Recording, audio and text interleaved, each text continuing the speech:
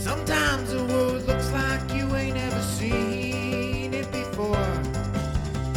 Stuck behind never-ending windows, all you need is a door. Searching for something to put a smile back on your face. Just remember, in unusual times, it can come from an unusual place. You need a partner for the ride, 'cause everybody needs a Clyde. So set your worries to the side. Just ask, say the word and I'll be there. Just ask, you know the greatest things in life all come in a pair. They say hindsight's 20/20, but that ain't far enough behind me. So if you want the sweetest honey, I think hindsight's 1990. There's no need to pretend I got a hand I can lend, 'cause when you really need a friend, just ask. Shit 90 shows taught me. Shit 90 Shows Taught Me was not filmed before a live studio audience. Do you not want to wait? Neither do we. Welcome back to Shit 90 Shows Taught Me. I'm Jess Sterling here with my co-host, Sarah Frickinson. Sarah, how are you? Jess, I'm shaking my boots because any day now I'm going to introduce you to my friends, and I just don't know how they're going to think of you. I'm the new girl. No, You're the I'm new too girl. young. Yeah, you're Everybody's too like, young. "Oh, Yeah. I can't bring her anywhere. The shoe fits. Like, you're 2 or 3 years younger than me. and Yeah, I my turned friends. 31 in a few short months. Yeah, so you would be the younger girl in our Yeah. group. You'll have to hear all these embarrassing stories from my college days, which is not that embarrassing. And I gotta tell you, I am nowhere near the number that Gretchen and her friends have reached to. Yeah, this was very funny. I would love to say that I did, but I've also been dating the same person for galaxies. So, but yeah, like Gretchen and her friends, like they're fun girls.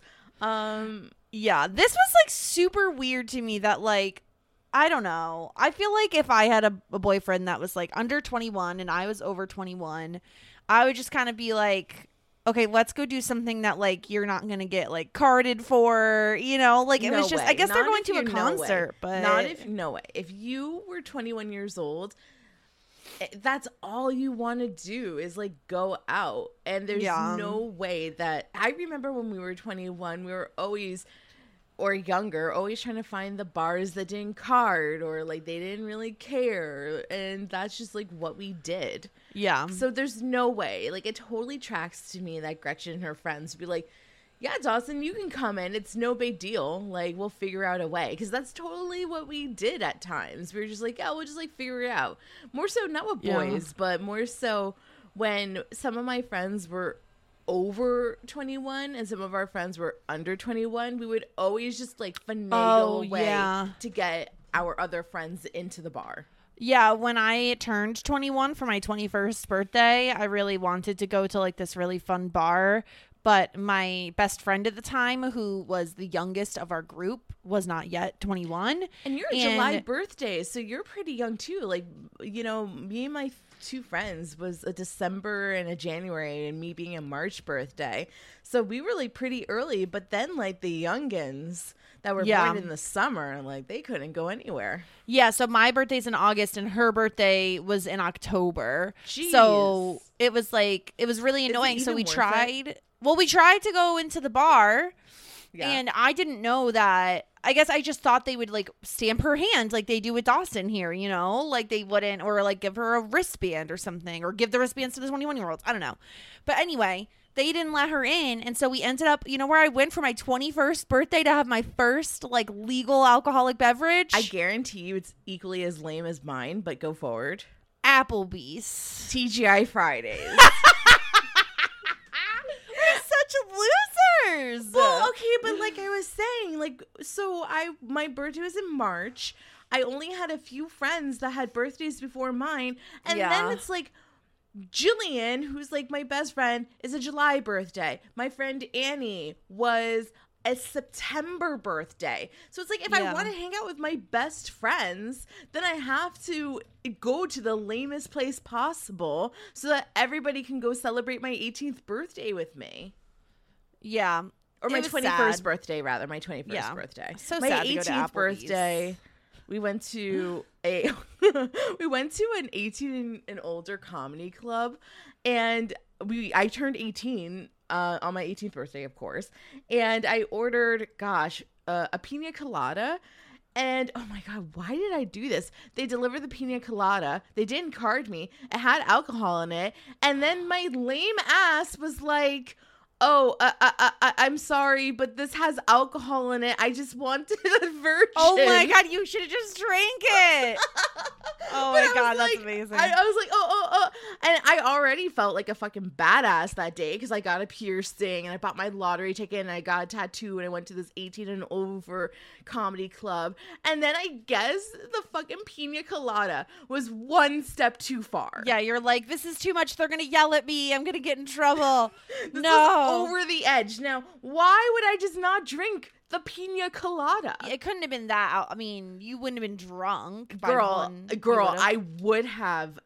It had to be strong because it's rum, and like rum mixes well with those like tropical beverages. So that drink was probably really freaking strong. That's hilarious.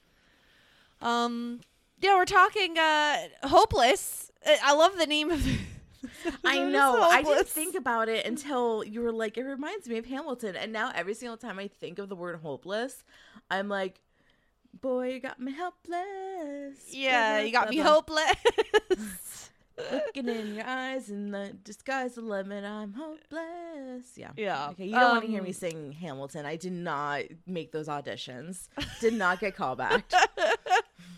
So yeah, let's break it down because this episode is like, I don't know, it feels kind of strange to me. Like there's some weird stuff going on. Of course, we got to start off at Larry's Fresh Fish, and Gretchen is spending her valuable work time talking to one of her friends on the phone behind the bar. Okay, yeah. Now, call me an old bitch, but I kind of understood why Gail was a little pissed off at Gretchen for making personal calls.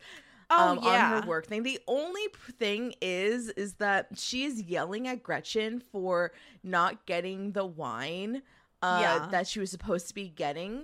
But the thing is that she had sent Dawson to go get the case of wine. So she did her job. It's not like she didn't do her job, but she is making personal phone calls to her friends, telling them about Dawson, Gail's son. So. I guess I don't blame Gail for like being upset with Gretchen, but I also don't think she handles it very well. Because like Gretchen says, it's a Friday night, it's really busy. They've already gone through 10 bottles of it. And she's like, that means you're doing great. Like, you know, she doesn't say, I feel like if I'm Gretchen, I'm like, oh, Dawson's in the back grabbing it right now. Like, I'm not letting Gail yell at me without telling her what's going on.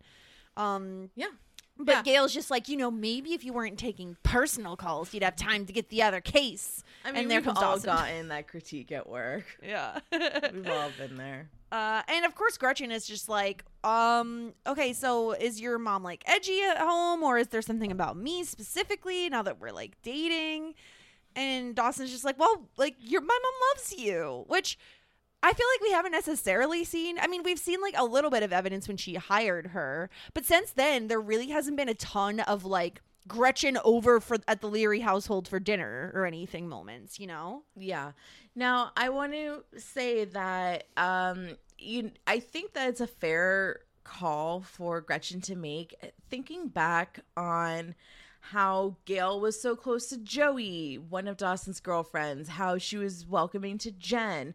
I don't necessarily agree that she is as warm to Gretchen as she is a Joey or a Jen. Oh, of course, because she's just had so much more time with them. Well, and like, yeah, but also, and I think she might judge Gretchen's age. I don't think, I agree. I don't think that Gail is as jazzed that Dawson is dating Gretchen, an older girl, as much as she was excited that, that Dawson was dating Joey or Jen. Yeah. And so, and so Dawson's just like, no, she just is hormones. She's like getting close to having the kid, whatever. And so Gretchen calls herself Mrs. Robinson, and I'm with Dawson. Like 3 years difference does not make her a Mrs. Robinson. No, that's a bit ridiculous. Hardly. However, yeah, okay. And then like I don't know who is doing this freaking math, but we know she's 21 and we know Dawson's 17, and then we're just pretending like that's 3 years. But I think they're saying fine. Like he's about to turn. He's 18. about to turn 18 any day now in March, and this is what January, February. So he's about to turn. And we can only hope to see as epic of a birthday party as he did. Jessica Sterling, spoil me right now. Do we get to see Dawson's 18th birthday party? I honestly do not remember, but I will be very disappointed if we don't. Okay. So, yeah, like, it's not a big deal. 3 years is nothing. A lot of people date, people that are just a few years younger, but in the world where you're 17 and your girlfriend is 21, that feels like a significant difference. However, the crazy thing is, when you're 54 and you're dating somebody or married to somebody that's 51, it's like a bunch of nothing. And that sounds like and looks like absolutely nothing. So yeah, there's no big deal at that point. Yeah. And so Gretchen says, like, listen, now that we've been dating for a few weeks, I think you need to meet my friends. And he's like, oh, yeah, definitely. Like, someday. He says someday. And Gretchen just throws this on him. Like, what about tomorrow? My friends from college are going to be in town. They're going to see this band. And maybe we'd go with them. Yeah. I think it's interesting that Dawson is nervous about this because I feel like old Dawson would be like gung-ho about this, but this is a Dawson that has been burned by love and is a little bit more jaded in that department where he used to be very naive, so he's like a little hesitant. Well, and when he was dating Joey and Jen, they had the same friend group. It wasn't like they had to meet new people, older cool girls. Yes, and I feel like he's already feeling the vibe of like, oh my gosh, I'm the dweeb, like I'm 3 years younger, like I'm gonna seem so mature to them.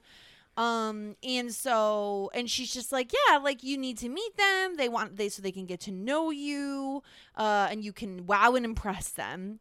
And so she's like, you just have to be yourself, they'll love you. And so they kiss, which is again awkward because then Gail is standing right there and I'm like, that's kind of inappropriate too, to just be like, kissing at I don't know. We're not supposed to be kissing at the workplace over somebody's drinks that you're making. I suppose it's not the greatest thing. Yeah. And then, oh my God, I really can't, like, honestly, Mrs. Valentine, I hate her more than I hate Yui, I think.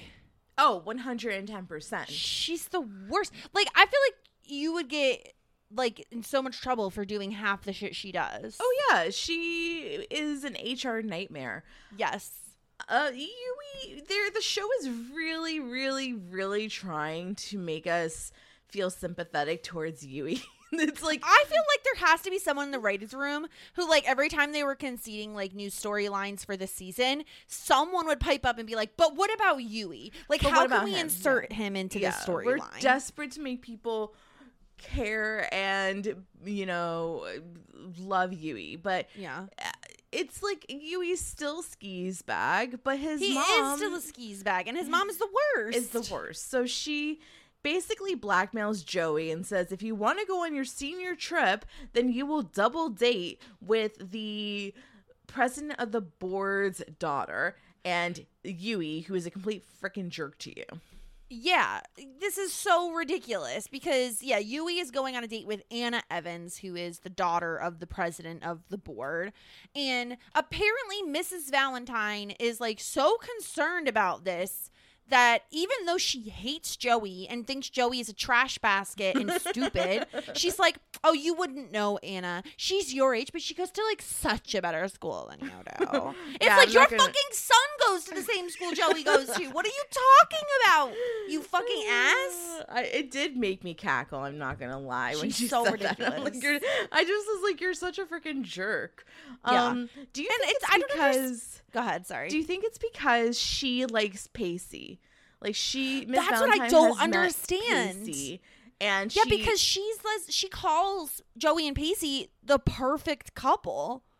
None of this makes sense. Like, if you hate Joey and think she's white trash, why are you trying to, like, maybe, I think you're right. Maybe it is Pacey because maybe I think I got it. You remember the big party that Joey had to attend with Pacey? 110%. Maybe she was, like, watching from afar and was like, oh, Pacey is very charismatic. Yes. He can schmooze the Richie Richardtons. Yes. Yeah. This is kind of the read that I got. That she likes Pacey. She knows that Pacey has, what is it, a golden tongue? Is that the expression? I think If it is, I feel like we need to end that expression. Oh, okay.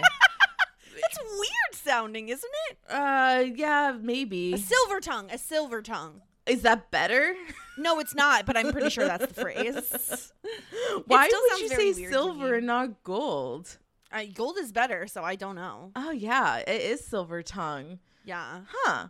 But why not gold? Why silver? We'll never know. We're not meant to know. We're not meant to know, and we won't look it up because that's not what this podcast is. I'm kind of looking it up. Oh, okay. What is it then? No, I don't know yet. I don't have enough.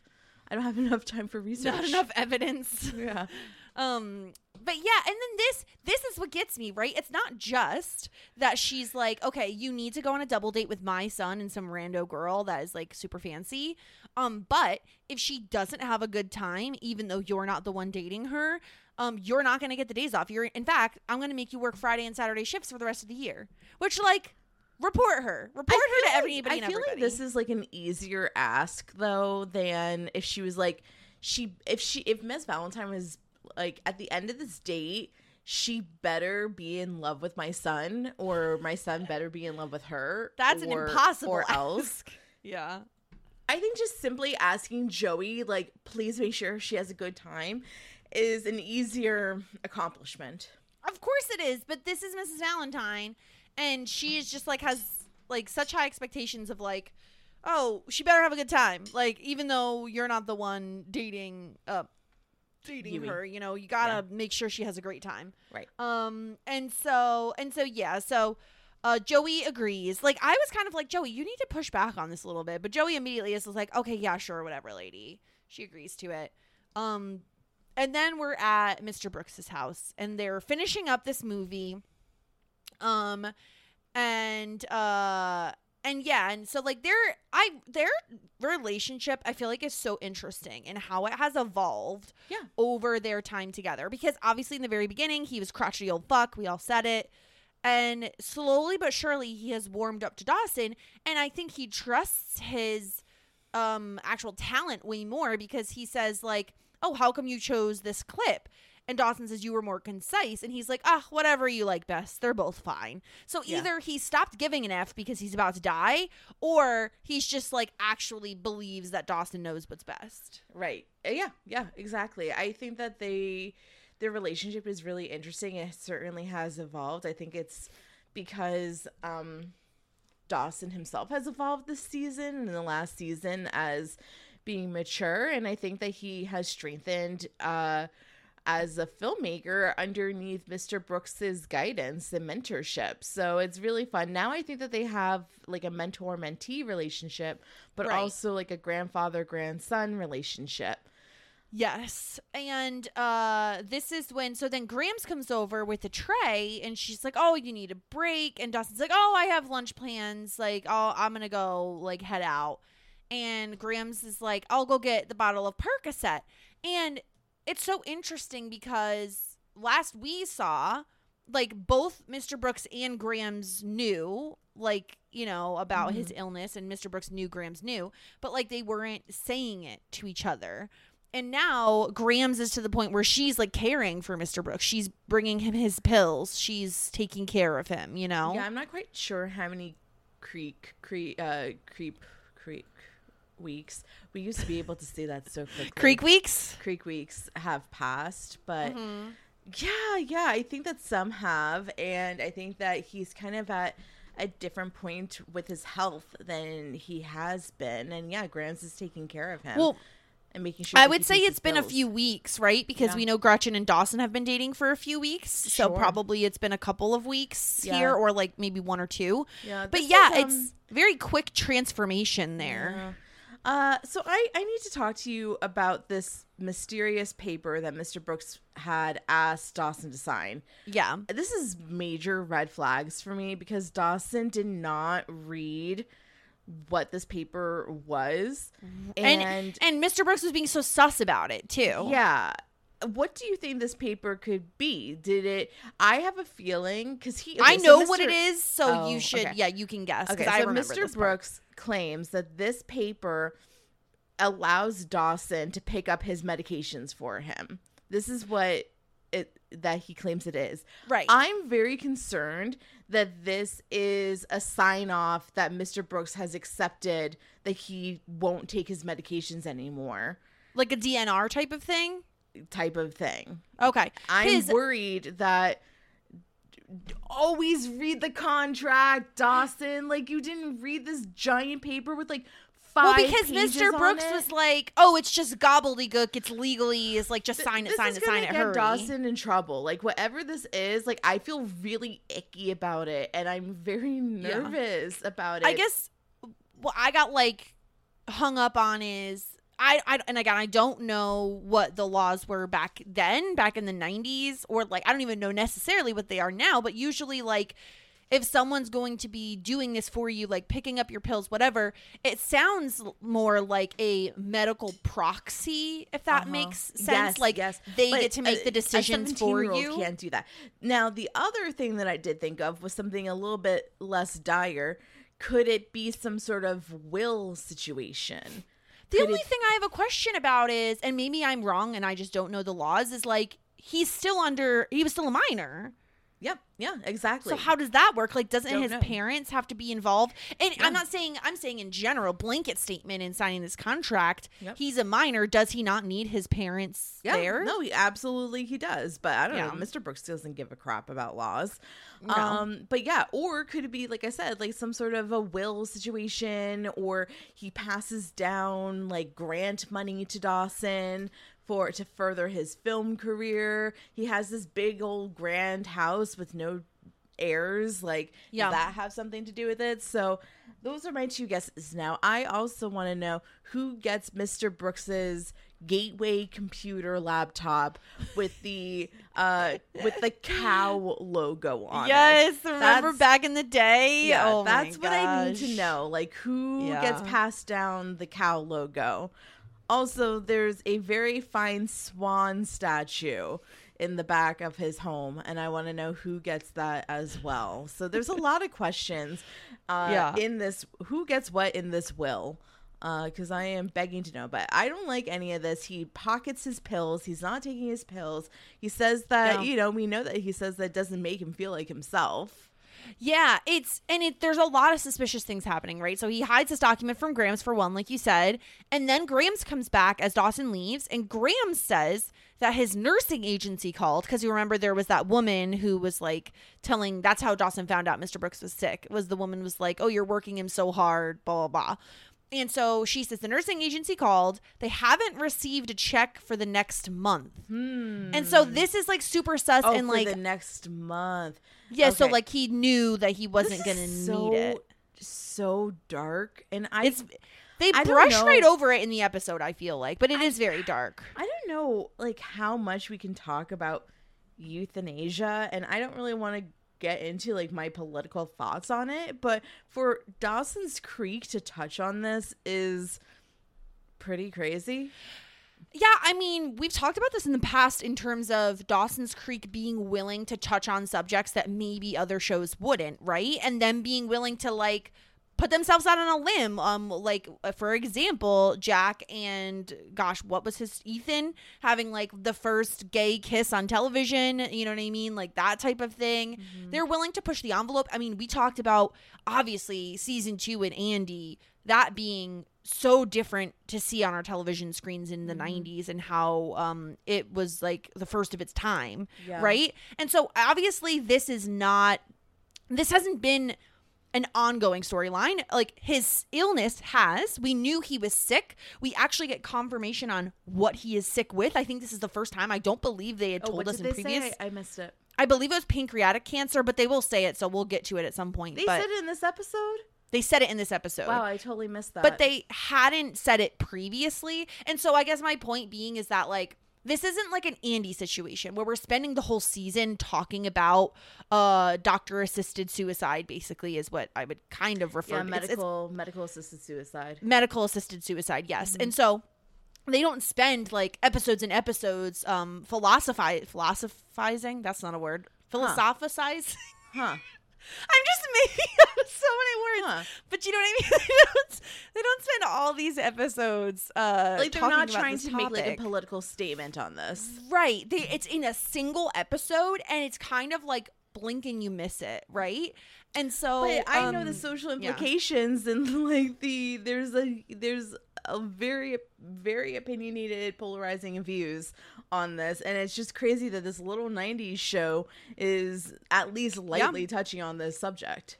Yeah, and so at this point in time, Mr. Brooks is keeping up with the ruse, and he says, "Oh, I sent it that damn post office enough to make anybody sick." And then we see him fake take the pills. Very shoddy sometimes. We all know, yeah. But he doesn't take the pills. He hides them in his pocket. And so we know, I mean, this is all very much foreshadowing, right? Like, he didn't call the nursing agency, he didn't send the money, and he's pocketing his pills. So, you know, signs of what's to come later in the episode. But we'll get into like a little bit more of that later, because for now we got to go back to Pacey and Gretchen's place, where the show really wants us to despise Pacey in season 4. Like, they're doing a great job at making me dislike him. I gotta be honest.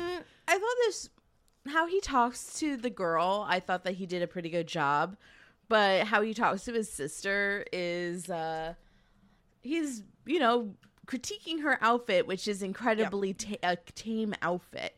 She's wearing, and the thing is, it doesn't matter, right? Like, if this is a typical 90s move where girl comes out, teenager comes out of room. It's something that like a dad would do, or your brother. I don't think it's anything that's out of whack. I think that people still probably would do that today. Like, I just don't know that you would see it as much on television as you did back then. I will say, if that was a boy, if Dawson said to Gretchen, like, you're gonna wear that out, totally 100% agree with you. As a brother, you think this is still going on TV now? I think it's still going on in life now. I think that if you're... it's going on in life, 100%. Yeah, no, I'm saying, like, but, like, I don't think it's, like, totally, like, left to center for a brother to be like, ooh, like, you're, like, showing your midriff, like, when you're going out tonight. Like, I guess that's fair, but, like, it doesn't make me like it anymore. Well, because you're on the opposite end of it. No girl is saying, like, oh, like, you're going to show off, like, whatever tonight. Like, it's this thing that only, like, girls are told to wear or not to wear. But well, because it's one tiny thing in a whole heap of problems of, like, okay, when a woman shows off certain body parts, then people believe she's asking for it and it's her fault. And it's like, oh, it's like, it goes back to when I was in, like, middle school and you couldn't wear those, like, Juicy Couture sweatpants with Juicy on the butt because, oh my God, a guy might stare at my butt. What? And it's like women are blamed for men not being able to control themselves. And it's completely unfair. Yeah. And that's what I'm saying. Like, my 2022 perspective on this is getting annoyed with Pacey because he's just like, that's not a going out of the house outfit. That's a bottom layer. And like you said, it's a sweater that is showing what, 2 inches of midriff? I will say, this is what I'll say. I will go further and say this is the clothing industry's fault, because the inseam of these pants, the distance between the hoo-ha and the top of the pant is like 2 inches. So her belly button's not showing because her freaking shirt is long enough, but her pants are low enough that literally, like, it's under her belly button is where the midriff is showing because the pants are so low. And then you have to think about back then when you're when back in 2001 and worry about your freaking butt crack showing and then blaming yourself because you think you have a big butt. No, the fucking pants had no room. There's no room because it was pants. low rise, baby, low rise and of the time. Yeah, horrible. And then it's both, right? It can be both. Well, yeah, I just remember one more thing. Fault. One more thing. I remember worrying so much in my youth about muffin tops. Guess what? If you wear a pant that doesn't once again have 2 inches from the hoo-ha to the top of the pant, then you don't get muffin tops. Yeah. But And do you think worrying constantly about muffin tops. Oh, you're constantly pulling your pants up. Yes. So much so that like where, like when denim jeans have like the belt loops, you That would they like would break. rip them because you're constantly pulling them up. Yeah, this is the thing. It's The like industry failed us. We did not fail the industry. I agree with you. But I also think that Pacey shouldn't be critiquing his older sibling's outfit in this way either. Well, Because he says not to talk, because his fucking shirt is bullshit in this scene. what was he wearing? Is he wearing a Hawaiian he's shirt? wearing What's like he another wearing? fucking Hawaiian type I shirt, knew but it. like in sizing, but the pattern is not Hawaiian. It has like circles and swoops and lines, and it's blue and it's ugly, and it looks like cells and like placebos or whatever. Yeah. It's the ugliest shit ever. Pacey has not been able to dress well ever in this entire series, so I would not take fashion advice from fucking Pacey. And then he's wearing a long sleeve green shirt underneath. Ugly. Oh, that ugly, was the terrible. thing. That was a thing to do, yeah. And so he's just like, oh, a sweater is supposed to be like super big and baggy and shapeless. And Gretchen is like, this isn't even a date. It's a group activity. What are you doing here anyway? And so he's just like, oh, I'm going, he talks about going out on the double date or whatever. And then it gets weird, right? The conversation turns where he says that, oh, very long hours, very few rewards, which is kind of a dick thing to say as a boyfriend anyway. And then she says, oh, true love waits. And Pacey says, and waits and waits. Aww. To what Gretchen says, which Gretchen says is something up. And he says, no, nothing's up. And then obviously she has to leave. So what did you think of Pacey saying, like, I mean, obviously we know what he's talking about. So what did you think of Pacey insinuating to his sister that, like, I'm waiting and I'm waiting and I'm waiting? I mean, the modern woman is not going to like what I say, but, I don't know. They've been dating for a long time. Joey knows that, knows that she wants Pacey. Okay, before I say anything too damning, I will say that these two, what they need to do first and foremost is talk about their status. Probably if I was them, once a week or every 2 weeks, to say, where are we? How are we feeling on this? When do you think that we'll be ready to do it? Because I don't think it's unreasonable for Pacey, who has already had sex with 2 different people, to be wanting to have sex again, especially at his age. I also don't think it's unreasonable for Joey to still not be ready. What I do think is unreasonable is that these 2 idiots don't talk to each other, so they don't know how they feel about the situation. Yeah, I was going to come out and say I don't think it's wrong of Pacey. I don't necessarily like the way he phrases it, but he's sexually frustrated. He's sexually frustrated, and he's but like frustrated he's not talking to her, and he doesn't know he doesn't even know if she wants him, and that's the problem, because they don't talk. So he doesn't even know what her hesitation is, and that's the problem. That's the biggest issue of all of this, is that these 2 are not talking to each other about. They literally say, "Oh, it's the elephant in the room. It's the thing that like we want to talk about, but we don't talk about." So that's where they're both at fault. And then whatever. I mean, we'll continue the conversation later when they're actually talking about it, but he is frustrated because he just doesn't even, he's in the dark about it all, and now he could fucking ask her. Yeah, that's the other thing is, right, like we'll talk about it later when they do bring it up with each other, but I would be a little harsher on Pacey knowing that he hasn't said anything to Joey, right? But like I can't necessarily blame him, because he's not. it's different if he's saying this to Joey. It's different if he's like, gosh, you're making me wait and wait and wait. He's like bringing it up casually to his sister to maybe vent a little bit. Advice from his sister. Right. Maybe and Gretchen I don't think could give some insight from a female perspective about why Joey is being hesitant. And on top of that, given how delicately the conversation was handled later with Joey, I'm not condemning PC in this moment because maybe they had like a gave really him some good advice. Yeah, a good mature conversation later. So, meanwhile, we have the saga of Toby being suddenly obsessed with Jack. I don't understand this. Like, he hated Jack the first time he met him. There's been no chemistry. There's been nothing to show us why Toby likes Jack. And that's my problem with the storyline. Yeah, I'm like super not into Toby quite yet. The most interesting thing that came out of this scene is that Jackers is a jogger. Who knew? And also, I think this is insinuating that Jackers still lives with his dad at the big house. Yeah. Yep.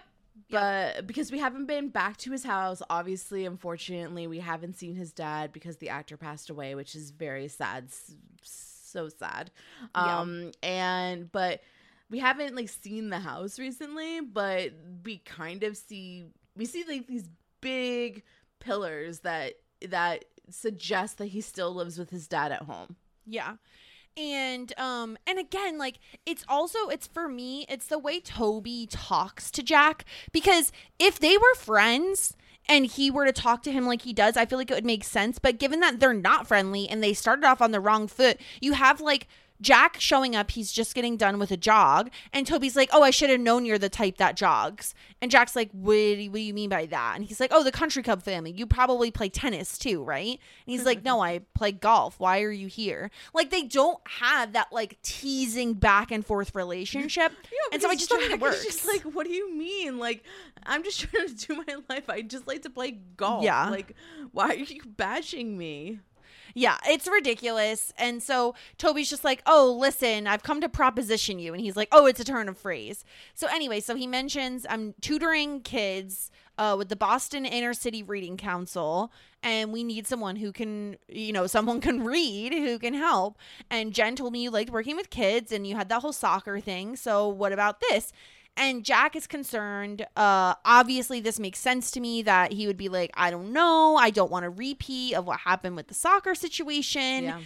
And Toby assures him, like, no, I'm gay. They know it. It's not an issue. Don't worry about it. Yeah, I do like that Toby is trying to get him involved with the kid situation again. Obviously, somebody, either Jen or Jack, told Toby about he did.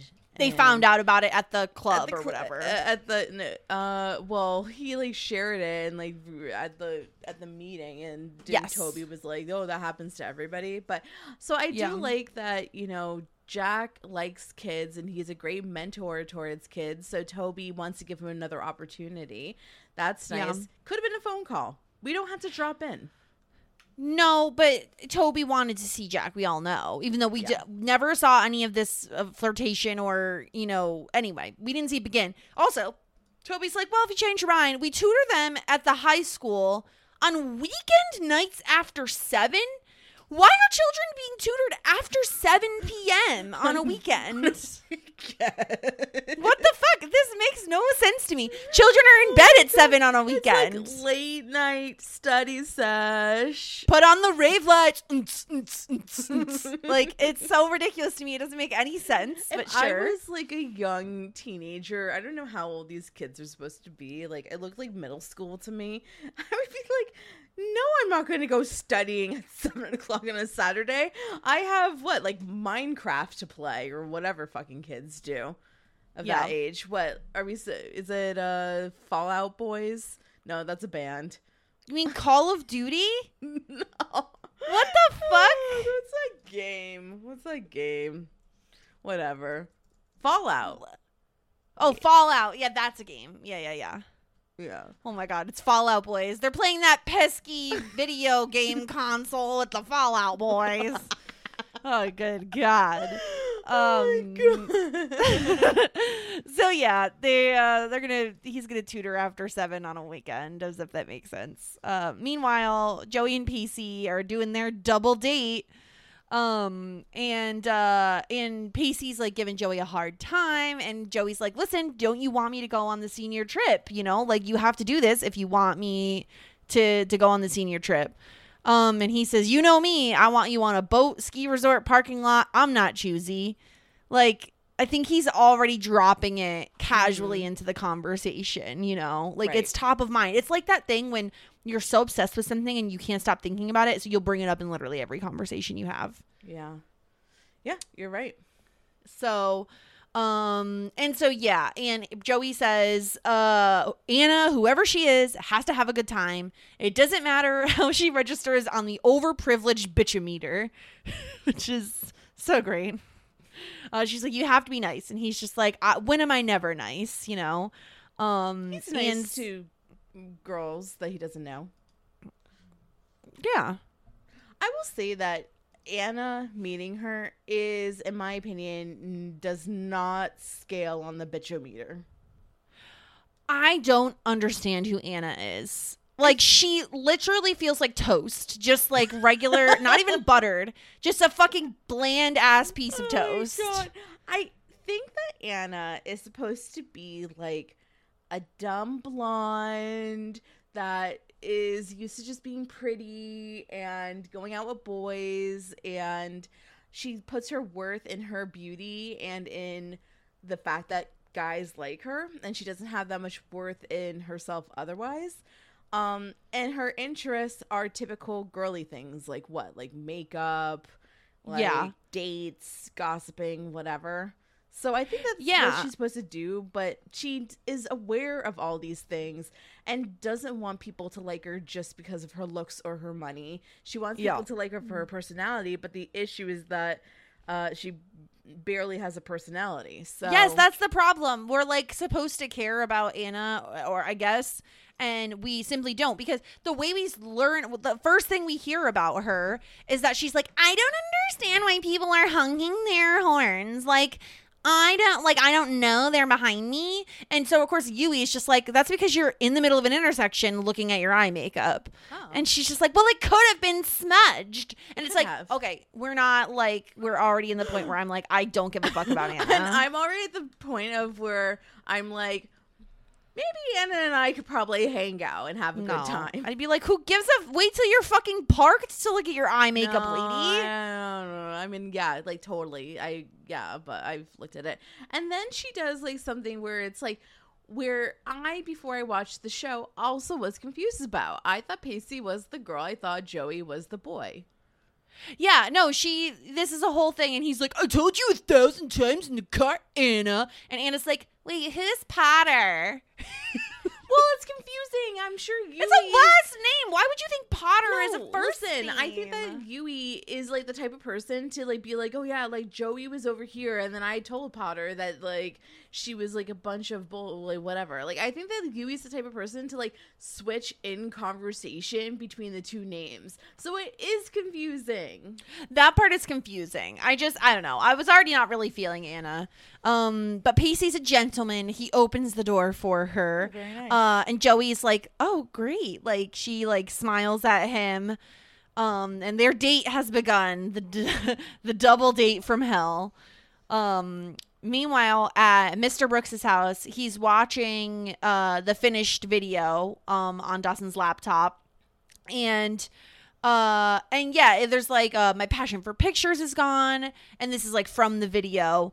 And yeah, and apparently it's a 93-minute film all about his life. And yeah, Dawson is just like, oh, I thought maybe we could do some stuff about the Columbia years, move it along. And Mr. Brooks is like, no, it's done. Lock the picture, do your credits, run it for an audience. And Dawson's just, and now that we know how the episode ends, like, it makes more sense. But Dawson's like, couldn't we edit it? Like, it might be better. And Mr. Brooks is just like, it could be better. It could be worse. It could be just different. Just like, let it go. You know, it's done. You know what I wish? I kind of wish that Dawson was filming part of the editing process. I think that would have been like a good final act. Oh, like documentary style. I thought that this was kind of what it was. Was I wrong? It's yeah, it is. It's a documentary, but it's not about the making of the film. Well, no, because like this is like Mr. Brooks's current project, so I feel like it should be in this story of his life. Oh, I see what you mean. No, yeah, I think they're going for like up to a point where he like retires or whatever, right? I don't know. Up to a point where he's like actually successful, you mean? Before he moves back to Cape Side? He's like, and then I moved to Cape Side and like we don't have to talk about that. And then 40 years passed and then I died. Yeah. And so, so he's like, okay, let's go put you in the living room. And now we see like he's in a wheelchair. So Dawson's like wheeling him. And, Mr. Brooks asks about Gretchen, which, I love Dawson's callback. He's like, didn't you refer to her as the local ditz? Like, we all remember that happening. But Mr. Brooks has like definitely turned a new leaf. Like he's being much kinder. Mm-hmm. And again, I think knowing what we know now about Mr. Brooks's plans, I feel like it makes sense to me that he would want to like connect with Dawson more and like actually ask him about his girlfriend, you know? Yeah. This tracks. Yeah. I agree. I think he's really taking a liking to Dawson. He cares about her. And I think it makes sense that he wants to know more about her. Yeah, and I think Mr. Brooks is like trying to give out some life advice because Dawson says, "Oh, we're just taking it easy," and Mr. Brooks says, "Don't take it too easy. You're still young enough to fall in and out of love a few more times before you get it right." And Dawson is just like, Dawson remembers what it feels like to get his heart broken, and he's just like, "That doesn't sound like fun." And he's like, "Well, it isn't, and it is, and it isn't, but it's worth it every time." Which I kind of love this advice. I know I was like very a staunch like Mr. Brooks hater in the beginning, rightly so because he was a jerk. But I do kind of love this advice of like, yeah, love sucks, but then it doesn't, and then it does again, but it's always worth it. And I just feel like I just like the way he so succinctly kind of puts that. Yeah. And so, yeah, this is where he says, because Dawson says, someone's on a prophetic roll this evening. And Mr. Brooks says, pancreatic cancer will make a profit out of anybody. So this is where he actually confirms what he's ill with for the first time. Because we didn't know previously. We just heard he's ill. And so, oh my God, it's like my favorite moment of the whole episode, where Mr. Brooks is like, oh, can you give me a hand getting out of the wheelchair? And so Dawson helps him up, and Mr. Brooks is kind of like leaning on him, like arms kind of around his back just for support to get into his chair. And, he just like hugs Dawson just like so tightly. Like, I really love, like, no words were really exchanged during this. It wasn't talked about. It just happened, and I like so appreciate, again, season 4 Dawson is putting in the work, like becoming such a great character of like, he just lets it happen. He hugs him back. Like, he knows like that Mr. Brooks needs that, you know, he needs that connection. He doesn't have children. He doesn't have grandchildren. Dawson is like his family at this point. Poor Mr. Brooks. It's really sad because, like, the reason why he refuses to take the medicine is because he feels like he's, like, not himself when he does it, and that, you know, what do you say? He's like, I'd rather have, like, dignity than, like, lose all my dignity. Yeah, he wants to die with dignity, basically. But he could have prolonged his life, and it makes me just sad that he, like, didn't take his medicine. Yeah, I mean, I think we'll get into it when we kind of get to that point. I think it's tough. The show doesn't go into a ton of detail in terms of his health, in terms of what the pills were, like the symptoms of the pills for him and how much they were going to prolong his life, because pancreatic cancer is really rough. I've heard that it is one of those ones that is like, they don't usually find it quick enough. And it's a quick one. And so with that all in mind, I feel like it's tough to judge any of Mr. Brooks's decisions when we don't have all of the facts in terms of what his lifespan looks like if he's on the medication / not, and then, what his life looks like on that medication in terms of how it's affecting him physically, mentally, all of those things, right? So yeah, I love this moment between them. I think the hug is beautiful. And Mr. Brooks, in the most Mr. Brooksian way ever, says, "Picture's not half bad." Like, that's his best compliment, you know? And not just because it's about me either. And Dawson says, "We should make another one sometime." And Mr. Brooks, obviously knowing they're not going to do that, says, "Anytime, kid, anytime." And it's just like, it's very sweet. I think Dawson probably knows in his heart of hearts too that like Mr. Brooks's health has seriously declined since he's known him. Mm-hmm. And he must know that they're not going to have enough time to do another one. Yeah, absolutely. He's not, I mean, we make fun of Dawson, but he's not a complete moron. So yeah, then it's date night. Are you ready for a date? Big date night tonight. I love a date night. I love a date night. I'm super excited for the date night. Yeah.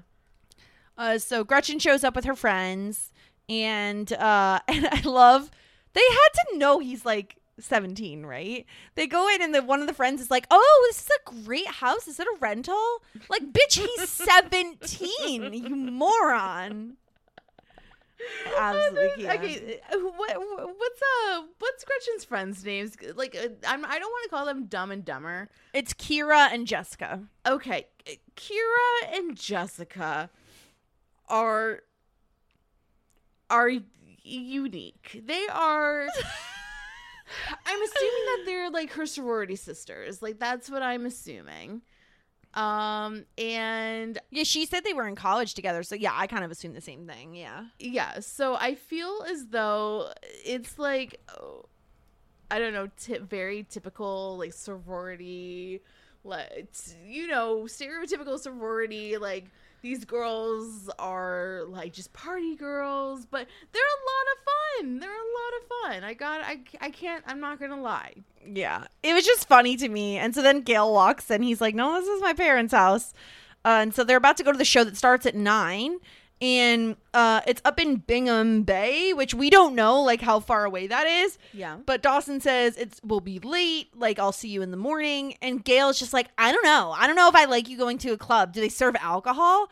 And Dawson's like, yeah, they serve alcohol at the restaurant too, though. Like, why is that a problem? And in my mind, I'm like, okay, Dawson, but you know that it's different than that, right? Like, just because the restaurant you work at serves alcohol doesn't mean that you're necessarily allowed to go to a club. But Gale's like freaking out. Like, she's just like, "You're my son. I worry about you. You're going clubbing?" And Dawson's like, "No, we're just seeing a band. Like, that's it." And so she gives him a curfew, and Dawson's just like, "I've never had a curfew before," which I don't know, Sarah. Like, do you recall if this is true or not? I'm trying to remember if there's no way he had a curfew. He would wander around the creek at all hours of the night, just like in his boat. He would like hang out with Joey, God knows where. He's never had a curfew before. Yeah, so it's how do you feel about Gale's reaction to all of this? Because she says, like, Dawson's like, "You humiliated me," but her defense is, "I'm trying to protect you. You're gonna get hurt by someone who is at a completely different place in her life than you are." How do you feel about Gale's reaction to all of this? I just think that like Gale is I think that she's having a moment where she's like, "I'm losing my first baby."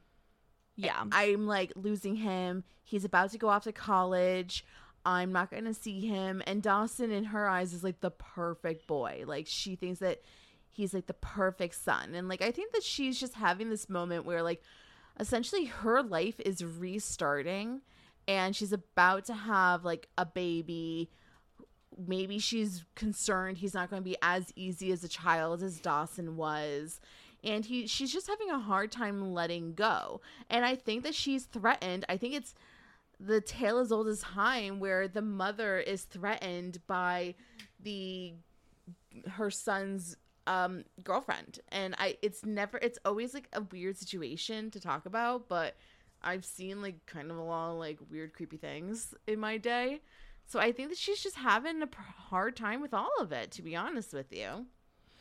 Yeah, I guess neither one of us are parents. We always say this. We don't necessarily understand what Gail is going through here, but I can kind of get where she's just like worried about Dawson, worried he's going to get hurt again, and also like not wanting to let go of Dawson as like her child, right? Yeah. Like he's growing up. Yeah. And so she's just going through a tough time. Now, if I'm Dawson, I'm also pissed. Like, I'm embarrassed, right? Like, I'm already dating an older girl, and then you're making me look horrible in front of the mom. Like, can't we have this conversation privately? He's essentially, like, freaking grounded, like, right in front of freaking things. So, yeah, it's totally embarrassing. It's, like, super embarrassing. I feel, like, very bad for Dawson. But also, he has to remember that under under Mitch and Gail's house, not Male's house, he has to follow their rules. When he turns 18 and moves out of the house, then he can do whatever the heck he wants. But up until then, he has to follow his parents' rules. And if that's a curfew and doesn't to prevent Dawson from getting sloppy like on his 16th birthday, that's what it is. Yeah. Oh, yeah. Speaking of, I guess she should worry about him getting drunk because last time he did go to a club, that's exactly what happened. And he ruined his birthday cake. Yeah. Oh my God. So great. Oh, I want to rewatch that episode, honestly, because it's such a good time. I think that is literally one of my top 10 favorite episodes that because it's I've so watched. Funny. It's so funny. The funniest. And I remember a lot of people being like, ooh, like Dawson's like such a ass in that episode, but I'm like, Dawson was messy and hilarious in that episode. Yeah. I loved it personally. Yeah. One of my top 10 favorite. I forget what was the I don't remember title. The name of Happiest of Birthdays. No, that's definitely not the Oh, I was like, is that it? Dawson's 16th hilarious birthday episode. Let's see. It's called Be Careful What You Wish For. Oh, I guess that makes sense. You make a wish when you blow out the candles. Season 2, episode 16. Yeah, such a classic episode of Dawson's Creek. Andy is so fabulous in that episode. It's so great. All right, let's go to a quick break here from our sponsors while we get set up to go on what I believe to be one of the best possible options for a date night. We will be right back. Our bodies come in different shapes and sizes, so doesn't it make sense that our weight loss plans should too? That's the beauty of Noom. They build a personal plan that factors in dietary restrictions, medical issues, and other personal needs so your plan works for you. Noom doesn't restrict or shame when you want to treat yourself. Their flexible program focuses on progress instead of perfection. You don't have to give up carbs or anything. And with their daily lessons, you can learn something new about your food choices every day. After just a few days of using the app, I learned how to recognize cues for overeating and how to choose the right foods to feel full. Stay focused on what's important to you with Noom's psychology and biology-based approach. Sign up for your trial today at Noom.com. That's Noom.com. And check out Noom's first ever cookbook, The Noom Kitchen, for 100 healthy and delicious recipes to promote better living. Available to buy now wherever books are sold. All right, we are back. Date night. I love date night. Okay, now actually, before we get into this, have you ever been in this situation before where either you were like fourth wheeling it on a date of your friends? I mean, there's three scenarios. Have you ever been on a date with your friend's boyfriend as a group? Have you ever brought a significant other onto a group hangout, or have you ever had your significant other bring you to a group hangout of his friends? Okay, third one, yes. So when my husband and I weren't married at the time. We were just dating, I think. We may have been engaged, I'm not sure. We went down to visit his family for Thanksgiving. And while we were there, all of his like old buddies were in town as well because it was, the holidays. And we went out to drinks with them. And after we left, he was like, I'm so sorry. Some of them are awful and I just don't like them anymore. They'll never listen to this, so it's fine. And then I have not gone on a lot of like group dates. Well, this is barely a group date. Well, what happened here is, and I've done this, it's more so a hangout with your friends and you bring your significant other into this. And it's also like a meeting of your friends. And meeting the friends is a big freaking deal. I know we have a bunch of guys, and also girls, of course, who listen to the podcast, but when you invite your significant other for the first time to meet your friends, I just want you to know wholeheartedly it's a big deal. We talk about it before. Oh, yeah. We talk about it after. You have to give like your approval. It's like a big meeting. So it's a big deal. Yeah. I don't want to scare anybody, but it is. I remember one time I met my friend's new boyfriend and I said to her, he is good for a fun time, but he's not husband material. And oh boy, my gosh. was I right. I was right about that. So Did she appreciate hearing that in the moment? no.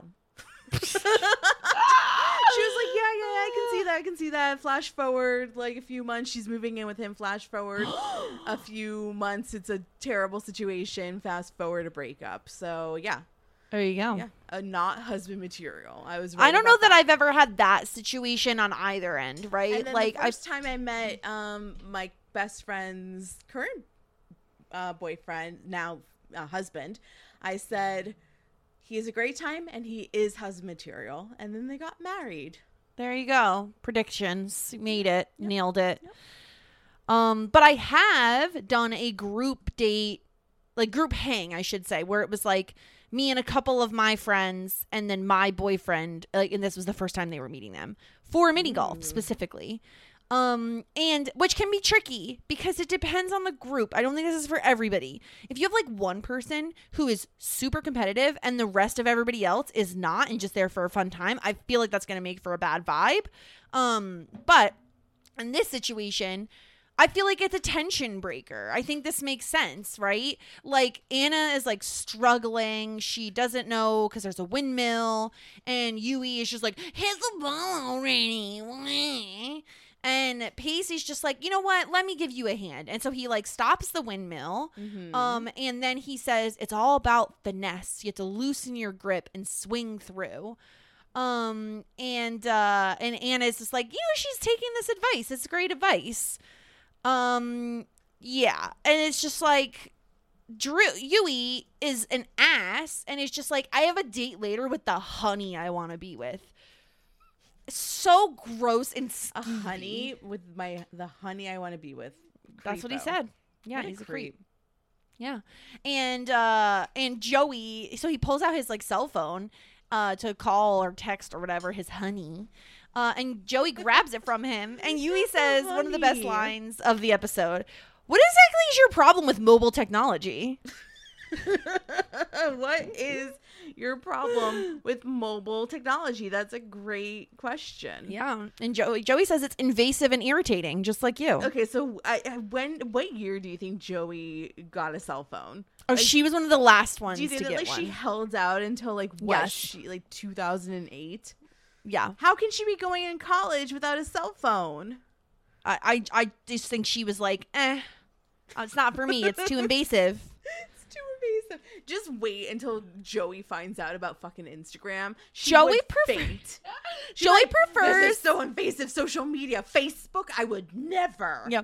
Joey prefers to run to her locations rather than like getting a quick call on her mobile phone. Yeah. I'm so sure she refused to get MySpace. Oh, there is no way you can't. Okay, you know how like there's some people that are like you cannot find on the internet, like no social media.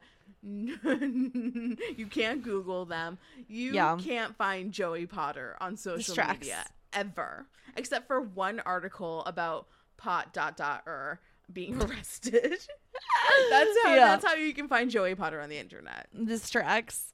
And so she's just like, you better start being nice to Anna. And Yui says, oh, you want me to be like Pacey? And she's like, well, that wouldn't hurt. And Yui, of course, is a dick. And he's just like, well, he looks like he's enjoying himself. Look at him. And so, like, Anna at this point, like, makes the hole, or I don't know. She gets the ball in the hole and she hugs Pacey. And Yui's just like, oh, look at that. Like, look at how close they are. Because he's a dick. Yeah. And then we have, good God, Jack has decided to read to children at 7 p.m. on a weekend. Look at that. And so Toby is just like, oh my God, you're here. He's like, okay, great. Encourage them to sound out words, help them through this, blah, blah, blah. And Jack's just like, okay, like, I'm here. I'm ready to read to children. And then we'll get back to that because now we have to get to Gretchen's car, where we immediately jump into the scene where Kira is talking about an impromptu kitchen counter event. Ooh. Just like sitting in the back, like, what? Yeah, this seems like an important thing to talk about. And Kira's just like, I don't recommend leaving any sharp implements lying around. And don't forget about the chill factor. Tile is super cold. This is all important things to talk about. Yeah. Okay, so she's saying don't sleep with somebody on tile because it's super cold. It's super cold. And then she says, yeah, I agree with that. I would not sleep on tile. No, have sex on tile. I know. Sleep with somebody. Okay. Yeah. And then she says, oh, and then we're in the living room. We're already headed for the bedroom. But next thing you know, round 2, he needed no recovery time. And like, all of this happening God in front of Dawson. 21-year-olds. I'm as somebody who's with somebody who's in their mid-30s, they need like a 7-year recoup time. So I think that good for you 21-year-olds. Have sex 5 times a day. Good for you. But is this a combo that you have when you're meeting someone's new boyfriend for the first time? They don't care. They're just they don't care. the shit. They don't care. Yeah. And Dawson's like, oh, it's fascinating, but he looks really like out of place. And they're like, oh, Kira's love life is always fascinating. And so then Gretchen is just like, there was this guy on our floor, total Dion Ferris freak. He used to play this on his keyboard to try to impress us. All right. And so somebody plays, music to try to I remember in college there's this guy that like used to yell out for a girl at the dorm room at the bottom, like, love, what's that movie that you always talk about? Oh, Say Anything. Say Anything. They would like like, I forget what the name was, but they would like shout out a name like, Kira, talk to me. Oh my God. It's like something they would like always be like outside of the dorms, just like trying to like project their love like Romeo. It was very funny. Oh my God. Yeah, good times. I'd be very annoyed about that. Back to mini golf. Joey and Anna are sitting at a table, and like PC and Yui go to return all the equipment. And Anna's talking about lipstick. She's like, there's this myth that certain girls can't wear red lipstick because they say it's a total lie. It only makes people with yellowish skin tones feel bad about themselves, which is so mean. Okay, this is a very interesting conversation to me, and I know it's supposed to be like, this ditzy girl is like very talking vapid. About. Yeah, I disagree. I think that this is a really good thing, and I will say to that, everybody can wear red lipstick, but there's different undertones of red lipstick. There is a blue tone red. Yeah. There's a warm red and an orangey red. I think that everybody can find their perfect shade of red. I gotta be honest and say this is the most I've liked Anna this entire episode, because she's right. And I feel like if we want to go one step further and maybe give her a little bit more credit than she even probably deserves, this is a note about the makeup companies and how they market their products, and the fact that they're not inclusive to all skin tones, right? Yeah. Like, this is such a common issue of you go into the store and there's whatever brand and they have 4 shades of foundation. Yeah. There are not 4 shades of human beings white. in the world, and they're all white. Yeah. And so, like, if we want to give Anna some credit, She's totally right. Anybody can wear a red lipstick, and I'll go one step further and say, you wear whatever tone of red you want to wear that makes you feel confident. Like, a red lip can work wonders for confidence, I'll say. Yeah, yeah. When I'm wearing a red lip, I'm like, I'm a boss-ass bitch, and I can do anything. You do rock a red lip. That's true. I love a red so lip. I would say that this is an interesting conversation, and I think that the show is trying to be like, look at this girl. She only talks about red lipstick. What a moron. They definitely are. Yeah.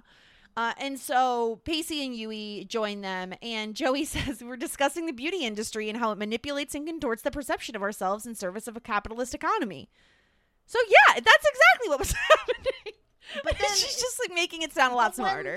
But once again, like, the show's such a jerk, because then they're like, look at Joey actually spitting facts because she's an intellectual. It's like, well, screw you, Joey. That's like, Joey's helping. I know, but screw you, writers. That's what we should be saying. Yeah, it's really annoying. And then Yui is just like, oh, great, Anna, why don't you tell us all about the whole Electoral College controversy? And Joey is just like, Yui, shut up. And Anna says, no, it's okay. I think people should be allowed to go to whatever college they want. As long as their parents can afford it, what's the big deal? Okay, and that this was pretty dumb, but I felt like it was kind of cute. I liked it. How did she get through high school without knowing what the Electoral College is? It's very sad. I'm not going to lie. It took me a very long time to realize that, like, that when you vote, it's not, basically, I did not understand that. You thought the popular vote was the only thing that counted. Exactly. Yeah. And I think that it took me a lot longer because it makes realize. the most sense that it should. Exactly. Let's not get into that. In my defense, I think that the Electoral College is very convoluted, and I don't know if I totally, like. No, but you knew it existed. Who knows? I think that I was Anna. Now that I'm talking about this, I'm like, wait a minute. Like, it's making a lot of sense. Like, oh my God. I am Anna. Oh my God. And so then Yui makes fun of her. He says she has 2 brain cells, and Anna calls him a jerk. And Yui says, you're the one who ordered your daddy to arrange this whole night for you. Are you happy now? Unlike your nose job, I can't be bought. And it's just like, he's such a dick. He's such a dick. And Pacey's just like, okay, great. I think we're done here. And Yui, of course, has to speak up now. And he's like, oh, it's so sweet. He defends the damsels in distress, especially the blonde ones, huh? He always do this. He's always doing this shit. Yes. And I love Pacey. Pacey saying, are we in agreement here that punching him in the face has now completely entered the appropriate zone? Yeah. I miss Pacey punching people. Remember when he got into, like, literal physical altercations? He's gotten into a lot of physical. Remember when Dawson got into physical altercations? I'm going to tell you, people. Nobody is gaining points in this fucking season. Nobody's gaining. Well, Dawson's gaining. Oh, you mean the draft? I'm sorry, I misunderstood what you meant. Yeah, they're all very lukewarm attitudes right now. No one's having sex. No one's fighting. No one's doing shit. Yeah. No one's doing anything interesting. No one's getting arrested. Well, Jen got arrested, actually. Did she? Is it technically? I think technically she did. When Jen did not get arrested. Wait, wasn't a speaking to? She didn't get. She got speaking to. Oh, you're right. She didn't get arrested. Anyway. By the guidance counselor and Mitch. Are you fucking kidding me? The investigation. I don't even think that the principal made that meeting. So stupid. Just so like, dumb. Here's Mitch. Like, here we go. Oh my God. And so Yui decides he's going to poke the bear even more. And he asks Pacey, how come beautiful girls who are dumb as a box of rocks will only put out if you tell them they're smart, while the ones who are actually smart will only perform sexual favors if you tell them they're beautiful? And Anna's like, oh my gosh, this is my fault. And Joey says, no, it's not. She says, yes, it is. I can't believe I was so stupid. I'm such an idiot. I can't believe I slept with you. Dun, dun, dun. And then the show goes to commercial break. Like, this is the most shocking revelation ever. Yeah. And I love even Pacey being like, didn't see that one coming. but we all did. I thought she was insinuating it the whole time. Yeah. And so we'll get back to that awful double date. But first, we're outside the club, and Dawson is just like, I've never felt so 17 in my entire life. Because his hand gets stamped buy an under 21 thing. Not even a wristband. Not even like the black light thing. No. What we're going to do feel like here, the stamp is a bad idea, though, because can't you just lick your hand and wipe it off? Like, shouldn't you be giving the over 21-year-olds something? I gotta tell you, like, I have never once thought about licking off my under 21 stamp, so no, I don't think so. I don't think so, Jessica. What are you gonna do? Scrub it in the freaking bathroom? Absolutely, yes. That's why I think that they do wristbands more. When was the last time you got a wristband? I don't go to bars. I got a wristband yesterday at the beach. Aren't you the hoppin' and boppin' 30-year-old? Oh my. Like thriving in your 30s, getting wristbands. I got a wristband yesterday at the bar. What kind of drinks did you get? I got margaritas on the beach. You always get margaritas. I really like tequila, and I like tequila and I like red wine. You're not going to drink red wine on the beach. Right? That's kind of weird. That would be really strange if you did. So if I'm going to have a drink on the beach, I'm going to have a margarita. I had like a time where I drank a lot of sangria. And they gave me headaches because there's a lot of sugar in it. That's the end of that story. Amazing. So, we're back at the docks, and this is when Pacey and Anna have a conversation, and Pacey's just like, don't shed a single tear over that scum Yui.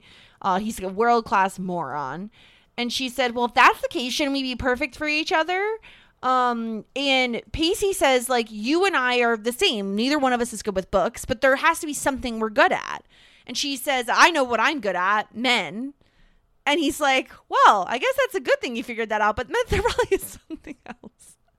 And she's like, no, it's always been the easiest thing for me. But Yui, I wanted him to like me more than the way I look. And he says, you don't know that he doesn't. She says, yeah, but now I'll never know. I blew it. I fell into bed too easily. If I hadn't, do you think he might have liked me? And Pacey says, I don't know. I just met you. But I can tell there are a lot of nice things about you besides just the way you look. And if Yui can't see that, well, that's his loss, not yours. I gotta say, like, Anna is going to find a guy that appreciates her. But instead, what we get towards the end of the episode is that Anna's just still gonna try with Yui. Yeah, this is dumb. It's a bad moral of the story. It is a bad moral of the story. Ugh. I'm very upset about it. It's like, we'll get there, but it's upsetting. Anyway, in the club. Find me in the club. And Jessica finds out that the guy that she was like hanging out with has another girl, and he has another apartment across town that she's living in. I know somebody that this happened to. What? Yeah, it's actually a crazy story. I know somebody that was dating somebody for like 10 years, and then he would be like, I have to go, and his place of work was in like Pennsylvania, and he had like to go to his work often. Turns out he had another girlfriend in another apartment, and he would spend half the week with the person that I know and half the week with this other girl. That's awful. It's insane. It's a special spot in hell for people like that. I know. I feel bad for terrible Kira, or whoever was experiencing this. Oh no, sorry, it was Jessica, because she has one more for her loser list. She has 7, and Kira has 9. Okay. Okay. Yeah, and Dawson's like, what's the loser list? Yeah, all the losers you've dated, and they're like, only the ones we've slept with. Huh. Yeah, good for these girls. They're having a great time in college. Well, not good if they have 7 or 9 losers on their list. That's a lot of losers. I just want to know, is like everybody that doesn't work out on the loser list, or is there like a non-loser list? No, I think it's just there's a non-loser list too. They said if we'd included the ones we'd also dated, we'd be in the triple digits by now. So it's just guys losers that they've slept with but not dated. But is there a list of guys that they've dated but haven't slept with that aren't on the list, and guys that they dated they have slept on, and there's another list, and then there's the loser list?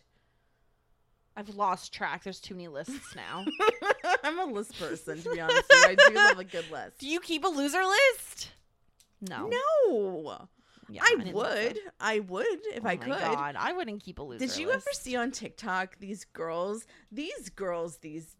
ladies, these women these days, ladies who are young and living their best life? They have spreadsheets of their like Tinder dates and who they hook up with and like how they rate them, if they were like good and what they did for a job and their age, and they have like a full like Excel spreadsheet of these men from dates and stuff. It's like, oh, did we hook up? Yes. Like, will I go on another date? Maybe.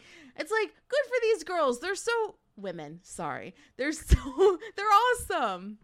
But they're never Excel heard something spreadsheet. that sounds like it would be my vibe and then quickly turns into something that is very much not something I would do. You have to lock that shit with the most obscure password that ever existed in your life. Yeah, especially if you're like also talking about what you did. Yeah.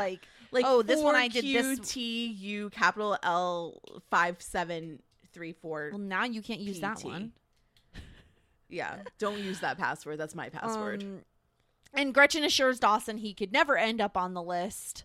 And Kira says she's not the best judge of men, but I'm sure it doesn't include you. You seem really nice.